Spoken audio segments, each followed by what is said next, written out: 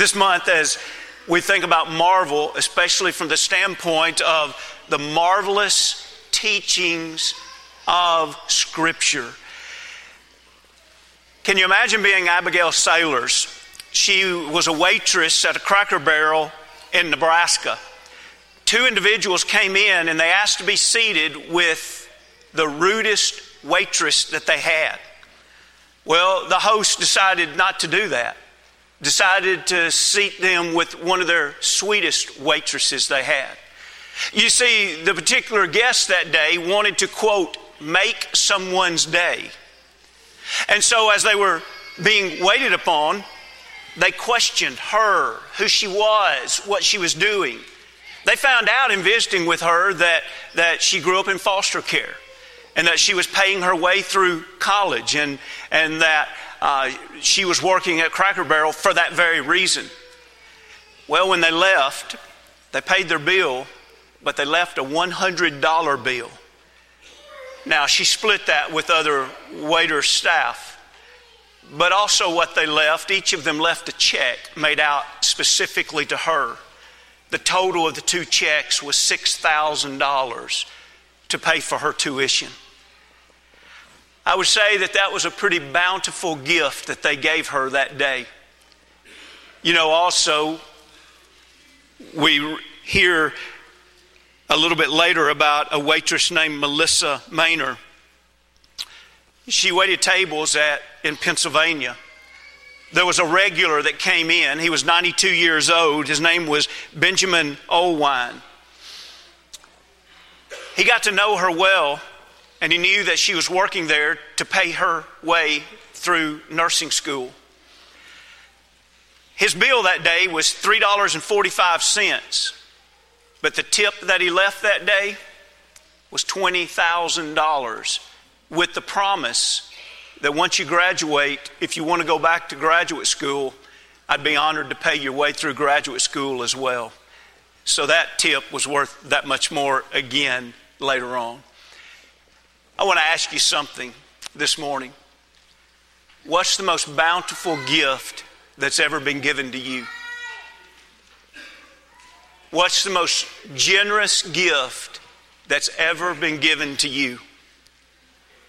In Psalm 119, it's a very beautiful chapter, but the psalmist brings out what his perception is of the holy Word of God. And it's already been capably read, but I'd like for you to notice again Psalm 119 in the first two verses, 17 and 18 of what we just read earlier. And notice how he says, deal bountifully.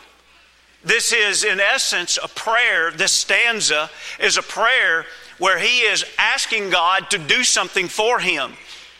Now, if you're going to ask God to deal bountifully with you, what would be the bountiful gift that you would ask? God, please give me thousands of dollars so I can. God, please give me the promotion that I've longed for. God, please give me popularity, give me more likes, give me more followers. God, please fill in the blank. What to you would be a bountiful dealing of God toward you? What would you want? Let's learn this morning. Let's focus for a few minutes on what the psalmist that wrote Psalm 119 felt was a bountiful gift from God. Deal bountifully with your servant, that I may live and, these go together, and keep your word. Open my eyes. This is still that dealing bountifully. Open my eyes that I may see wondrous things from your law. What do you want, psalmist? He says, I just want God to give me a rich blessing. A big, a huge, a bountiful blessing. Well, what do you want that blessing to be? I want to be able to have the Word of God and know it so well that I can live. I want God to open my eyes so that I can see these wondrous things that are in the law of God. That in essence, when I have my eyes open and I'm living these, my life is having wondrous things that God is doing in and through me because of His will. That's why this very same author in this very same chapter, flip a page in your Bible and go to Psalm 119 and 162. Notice how he describes the Word of God in 162. I rejoice at your word. Why? As one who finds great treasure. This morning, I want to remind you of something that you probably already know. I want to remind you of how valuable the Bible that you're holding right now is really worth. Now, I don't have the words or the capability to remind you of what it is totally worth. It's beyond what words could describe. But I want to remind us, at least this morning, to be thinking about it. My hope and my prayer is that all of us leave here with a great esteem for the holy Word of God, but that we leave here this week every day to meditate upon how beautiful, how powerful, how much worth is this holy Word of God. Notice the psalm that you're reading in. Psalm 119 is a very long psalm. It's the longest chapter of the Bible, and you'll notice it's divided into 22 stanzas. It is the long and a beautiful acrostic in Scripture. The Hebrew alphabet is 22 letters long. Each of the stanzas aligns itself with one of the Hebrew letters. And each of the lines of the stanza begin with that particular Hebrew letter. So the first stanza aligns itself with the first Hebrew letter, and every line in there also begins with that. And so it's a beautiful piece of poetry. But also notice that every one of the verses in this chapter, except there might be an exception or two, like verse 122, and there might be one other, but almost every verse says something about the individual, and it says something about the Word of God. And it says something about how God's Word can transform the life of the individual. Listen, if we're going to spend a month where we talk about the marvelous teachings of God, we must mention Psalm 119. If you'll spend some time this week in Psalm 119 in serious study and meditation, I can almost assure you beyond any shadow of a doubt that your love for the Word of God will be increased, because you will be reminded of how beautiful and powerful it really is. Now, when you read each verse, the Word of God is not always simply called the Word of God. Sometimes it's called law, word, judgments, testimonies, commandments, statutes, precepts, the way, and other such words such as that. But just notice as you read it. I also would like for you to note that it's not just about the Word of God as if the Word of God is some kind of separate, isolated document. It's very much that the Word of God is just this, the Word of God. It connects us to God. And that is so very important. What are we going to know about God? What God has revealed to us. That's what we can know about God. So if you want to know God, you have to learn what God has revealed of Himself to us. Now, as we think about this, notice again Psalm 119 and verse 18. Open my eyes that I may see wondrous things from your law. There are three things in that I'd like for us to see this morning. Now, really there's two that are very direct, and one is indirect or implied. But I'd like for us to see these this morning. It's very basic. Number one, I'd like for us to see that there are wonderful things in the law of God. I didn't say that. The Word of God says that. There are wondrous things in the Word of God. But then second, what is implied here is that if we will learn it and love it and live it, that God can do wondrous things in our life because we're living the Word of God. And so in that, the third thing that we'll see in this verse is we ought to have the same plea or the same prayer that the psalmist had. Open my eyes, God. I want to see your wondrous works in your law, so that those wondrous works can continue in my life.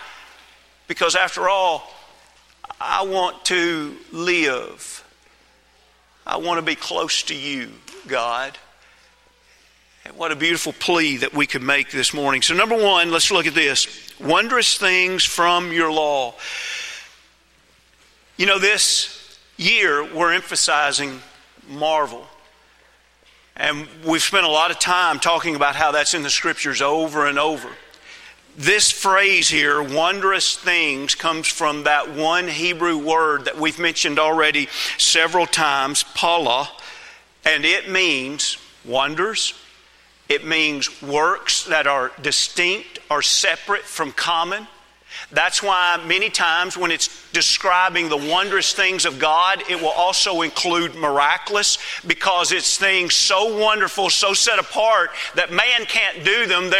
They're miraculous. Now, I'm not saying that every time it's used in connection with God, it always has to be a miracle. I'm just trying to remind us of what this word means. It means something distinguished, something valuable, something great. Now, occasionally, not often in Scripture, occasionally it can mean something horrible. And it's so horrible that it's not like the normal horrible. And so it's something distinguished in the way that it is so horrible. And so notice, here he's praying and asking God to open his eyes that he can see, though, not the horrible, the wonderful things in the law of God. But notice that word law there. Now, in its purest sense in the Old Testament, the word law comes from the Hebrew word Torah. And so typically when we're looking Old Testament and we just hear the word Torah, our mind immediately goes back to the first 5 books of the Old Testament, also sometimes called the Pentateuch. And that was the law that Israel lived by. But I want you to note also that that word, even though that's what it specifically means, carries with it the implication and the application that would be instruction, teaching. So think what he's saying here. Open my eyes so I can see the wondrous things in your teachings, in your law. You see, the whole idea of the Word of God is that the Word of God is not to simply be viewed as a list. Have you ever thought how short the Bible would be if all it was a list of things to do and to not do? When you read this week, just think about that as you're reading. What if you took every chapter you read and you just took the direct commands that said, do this or don't do this? Think how short your chapters would be. So then I pause and ask you why. Why does the law of God contain so much more? By that I mean the teachings of God. Why does it contain so much more? Well, let me state the obvious. Because God not only was giving us direct commandments, but God was also teaching us how to live out those direct commandments. It's one thing to have an idea or a list of things that's right or wrong. It's another thing to be able to understand them and know how to apply them to life. Let me give you a real live Old Testament example. Turn back in your Bible to Exodus, the 20th chapter. In Exodus, the 20th chapter, you would either maybe know this off the top of your head, or when you get there, if we were in a Bible class and I'd say, hey, what's this chapter about? Somebody would pretty quickly say, this is where the 10 Commandments were given. Now, I'm not trying to speak for you in the sense that, this is for sure what you're thinking. But I think a lot of us, when we turn to Exodus 20, we start reading the 10 Commandments, and our mind immediately goes back to tablets of stone. Well, you know what? In Exodus 20, it wasn't tablets of stone. In Exodus 20, it was Israel gathered around a mountain. And if you will read on down later into the chapter in verse 18, you will see that it was a frightening scene to Israel.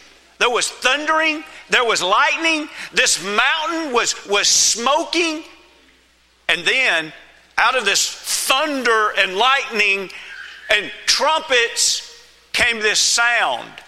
I don't know exactly what it sounded like. I want to know one day what it sounded like. It was the voice of God. And God said, He spoke the 10 Commandments.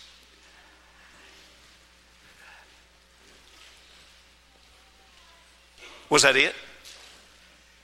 He said it. That's all you need. That's all you need. It's just a list. Just speak out the 10 commandments.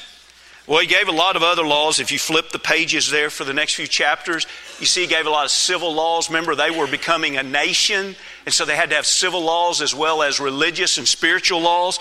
And you come down to chapter 24, and Moses stood up before the people, and he spoke that covenant that God was making with them and sprinkled it with blood, and they had to decide, are we going to keep this covenant or not?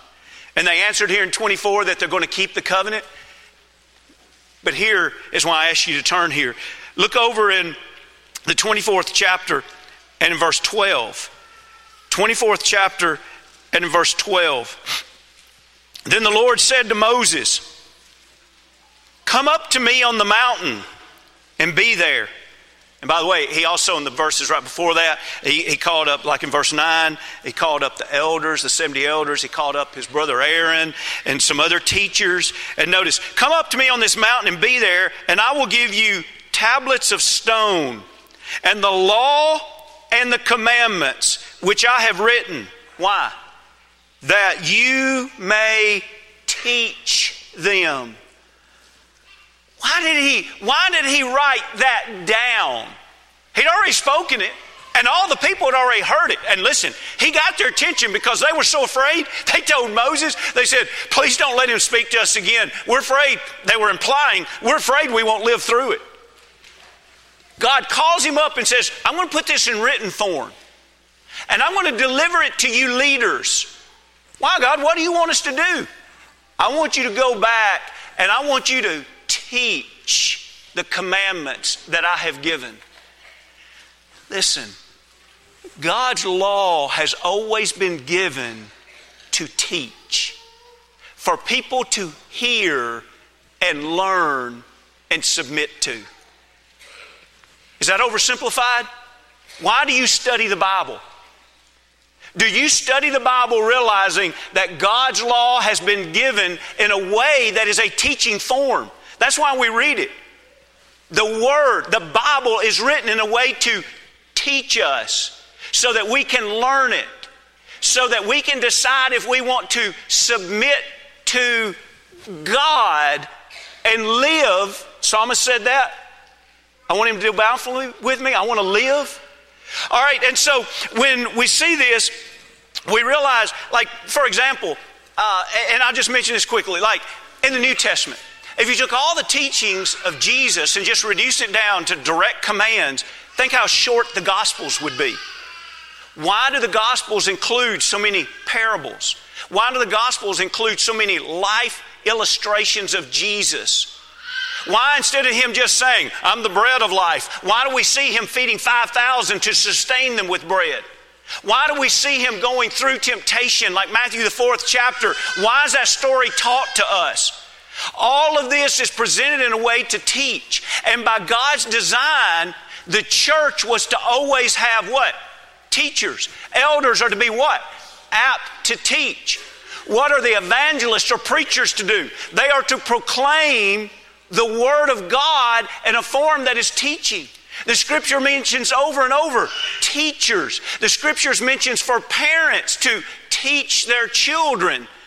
The whole idea of God's Word is that not only is it given, but it's given in a format that is teachable. Therefore, we should be taught and we should learn.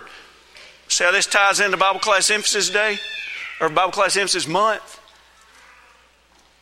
The Word of God was given to be taught. The Word of God was given to be learned. And that's why we place such a high emphasis on that, because God does. But second, I'd like for you to notice this. Notice the wonderful growth that takes place in us. What if these wonderful things that are given in the Word of God are brought into our life? What if we learn them? What if we do carry it out? What difference can it make? It can really do wonderful things in me. You have your Bible still open there to Psalm 119. I want you to scan with me verse 17 through 24, and I want you to notice what he says in each of these verses of things that the Word of God was going to do in his life. It was going to do in his life if he kept it. For example, In verse 17, he knew that he could live if he kept the word of God. And in 18, he knew that he would be able to see. How horrible is it to live blindly? He would be able to see the wondrous things if he looked into the law. In verse 19, he knew that he could be a traveler if he would just search for the commandments of God so that they wouldn't be hid from him. Someone says, what do you mean a traveler? Well, if we don't learn the Word of God, we'll start thinking that this earth is our home. If we don't learn the Word of God, we will start thinking this world is our home. It is learning the Word of God that reminds us of basic spiritual principles. What's the difference in a Christian and someone who's living in the world?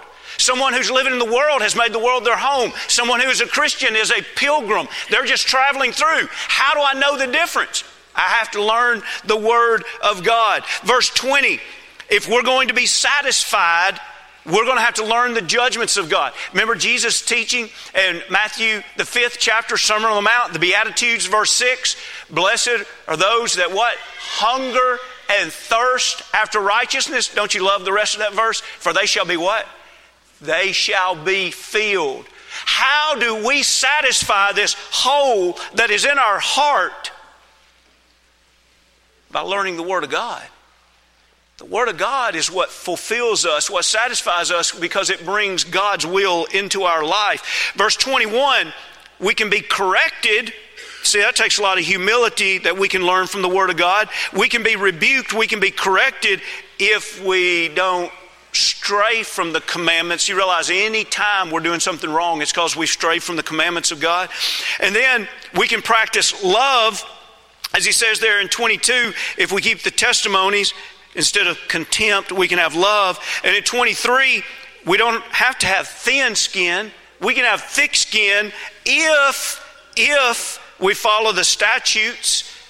Let that sink in, how simple and profound that is. See people that they wear their sleeves on their cuff. See Christians that are so easily offended.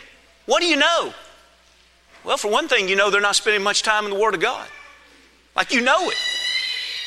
Because if we really know the Word of God, we are in connection with God, and God is the one empowering us, and we're not getting our identity from each other. We're not getting our power from each other. We simply enjoy encouragement from each other and some level of strength from each other, but God is the one who empowers us. And so right here, he says, wow, I've got princes against me. I have people of high power speaking evil of me. God, I just need your Word. I need your Word because then I can get through that. Or look at 24. 24 is that his testimonies can be my counsel. We all need counselors. We need godly people that can help us along the way and give us godly advice. But please, please, please, please, please note this. Nobody should take the place of your first counsel. Your first and highest counsel is to go see what God has said. And anybody else that you seek in counsel ought to be simply helping you see what God has said. And if somebody's giving you counsel that is not driving you back to God, you know that that is not wise and good counsel.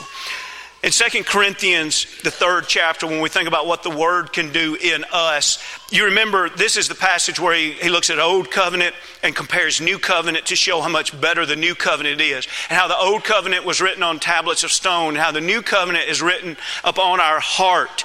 And notice, he has two parallel passages. One is in verse 4 when he says, and we have such trust through Christ Jesus. Look what Christ has done. Look how he's come down to this earth. He's lived a perfect life. He's died on the cross for us. He's resurrected. He's given us a covenant to live by. And so the question is, do you trust him?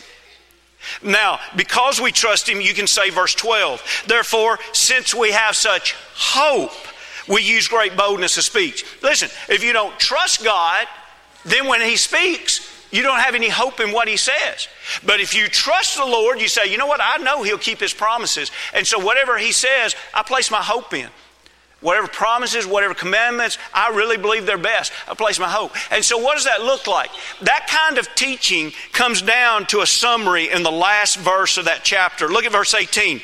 But we all, with unveiled face, beholding as in a mirror the glory of the Lord. So we are looking within the holy word of God, and we're looking at it, and first what we see is the glory of the Lord. But he says, wait a minute, I want you to look at the glory of the Lord as if it was a mirror. In other words, when you look in and see the glory of the Lord, does it look back in reflection? And do you look like the glory of the Lord? Now let's read on. Are being, it's continuous tense here, are being transformed into the same image from glory to glory, just as by the Spirit of the Lord. And so we have the Word of God. We're looking into it like a mirror. And when we look, we say, wow, there's some things when I see the glory of the Lord that I don't reflect that. Well, that's where I need to be making changes. And we are not able to do all of that overnight. It's from glory to glory. It is a maturation process. We are not yet today what we will be next year if we live this next year in the holy will and Word of God. We will be even more mature. We will have a greater glory of Him next year.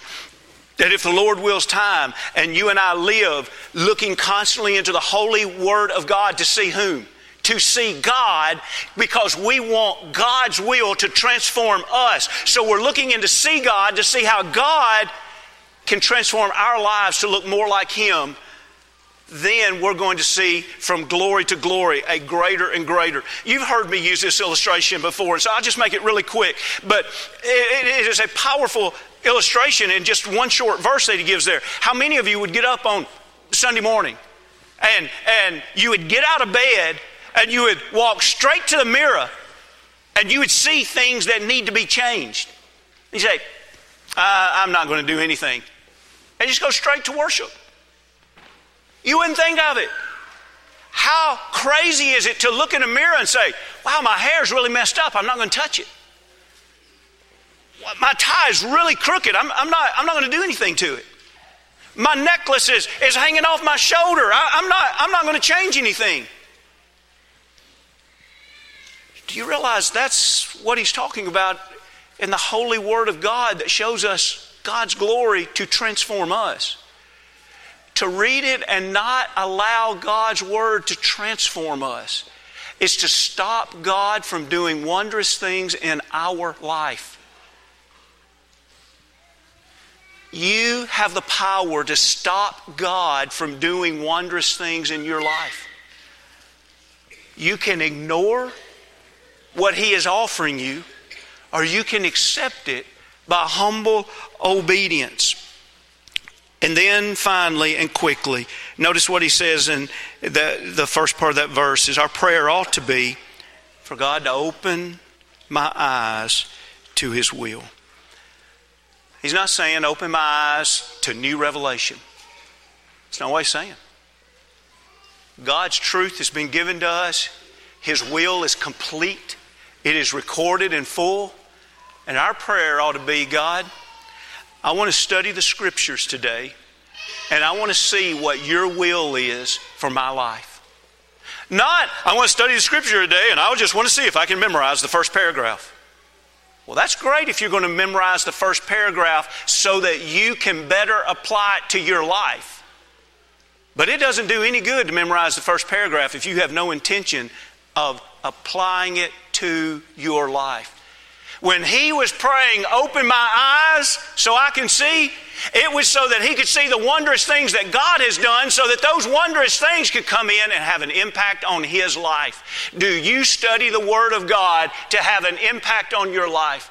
Bible class teachers, do you teach the Word of God realizing that it can have powerful impact on the people that you are teaching? Teachers that studying with students, with children, do you realize the powerful investment that you're making whenever you share the Word of God in a way that they get excited about living the Word of God? You remember in Mark the 4th chapter, the parable of the soils, there were 4 types of soil. The only good soil was that 4th one. And it was the one that he said in verse 20, but these are the ones sown on good ground, those who hear the word. Another gospel would say, understand it, accept it, and bear fruit. Now notice this maturation process. Some 30-fold, some 60, and some 100. What has to be done? It has to be heard. It has to be accepted. Am I going to take this into my life? And am I going to allow it to work on me so that tomorrow you see 30-fold? Now, I'm just going to memorize it, and I'm just going to do some word studies, and I'm just going to go teach class Sunday, but I'm not really studying this at all to transform my life. Do you realize how many people study the Word of God that way? How many people teach the Word of God that way? How many preachers preach the Word of God that way? Listen, I'm begging you today to realize that if you are not studying the Word of God to see God better so that your life can be transformed, you are missing the boat of the power of the wonders of God. Years ago, I heard an example that Francis Chan used that is so simple and yet you just can't forget it. He said, what if I said to my daughter, hey, I want you to go clean your room. And a few hours later, the daughter comes back to him and says, hey, Dad, you know those instructions you gave me for a few hours ago about cleaning the room? Yeah. Listen, I've written them down, and listen to this. I have them all memorized. And he says, but wait a minute. Is your room clean? Oh, no, Dad. I hadn't had time to clean my room. I've been memorizing these. And it's really neat. And he says, whoa. Are you going to go back and clean your room? Well, Dad, first I've invited some friends over, and we're going to have a 45-minute study about what it would be like if we cleaned our rooms. And then we're going to have a 6-week study where we get together once a week and we study about, like, how would it transform our lives if we all went back and we cleaned our rooms? How ridiculous does that sound?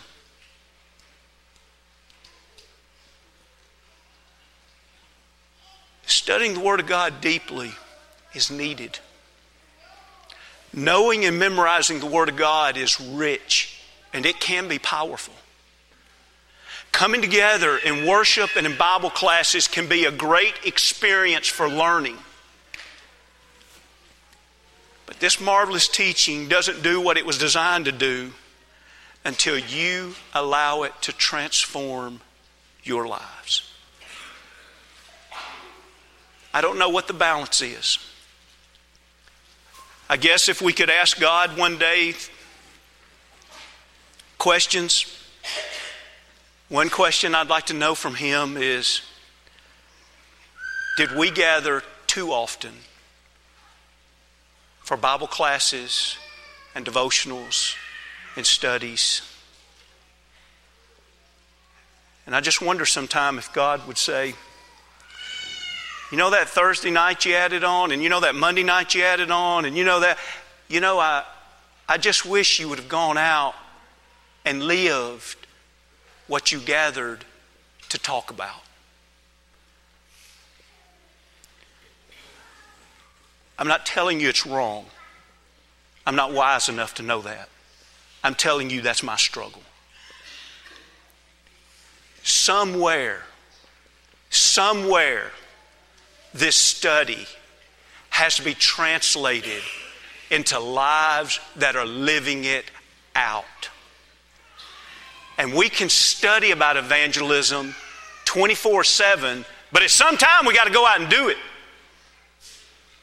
And we can study about how to be godly parents, but at some time we got to just go out and be godly parents. And we could go on and on and on.